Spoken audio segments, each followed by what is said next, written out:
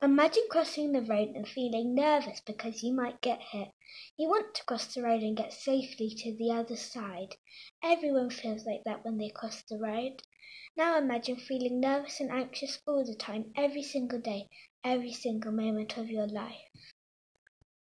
My brother, who is 22, has anxiety. His name is Callum. He is one of the most important people in my life. The dictionary tells us that anxiety is a feeling of nervousness or unease and worry about something with an uncertain outcome. It is common to feel anxious sometimes, but some people, like my brother Callum, feel it all the time. Callum told me that sometimes he might worry that his socks aren't on properly and people might notice. I asked Callum how it made him feel. It can make me feel quite embarrassed, overwhelmed. I'm tired a lot of the time and sad, and sometimes it can be quite scary. I think that's a lot of emotions to feel all at once.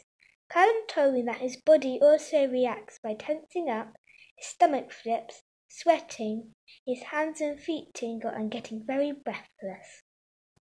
Anxiety UK tells us that 15.8% of 20 to 24-year-olds suffer from anxiety.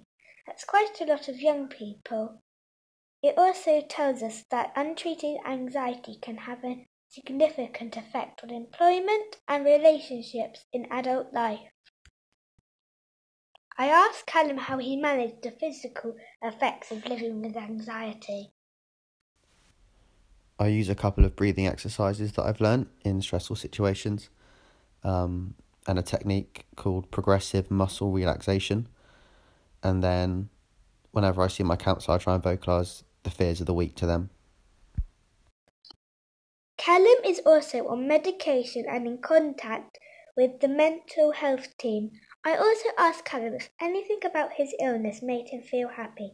Callum told me, The anxiety can stop me doing certain things like going to the shops, meeting friends, or sometimes even family occasions where I know everyone.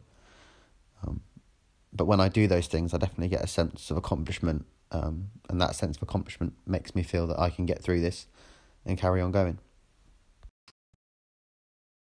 Interviewing Callum was difficult because he hasn't told me about his illness before. After the interview, Callum went for a short walk while we got ready for Messy Church. Normally he wouldn't come.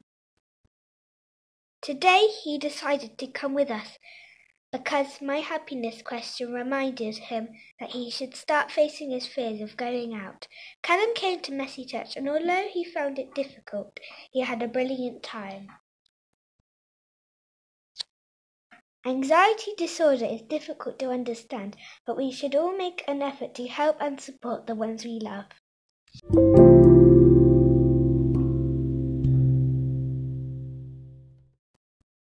That was Living with Anxiety by Evelyn Watt, age 8.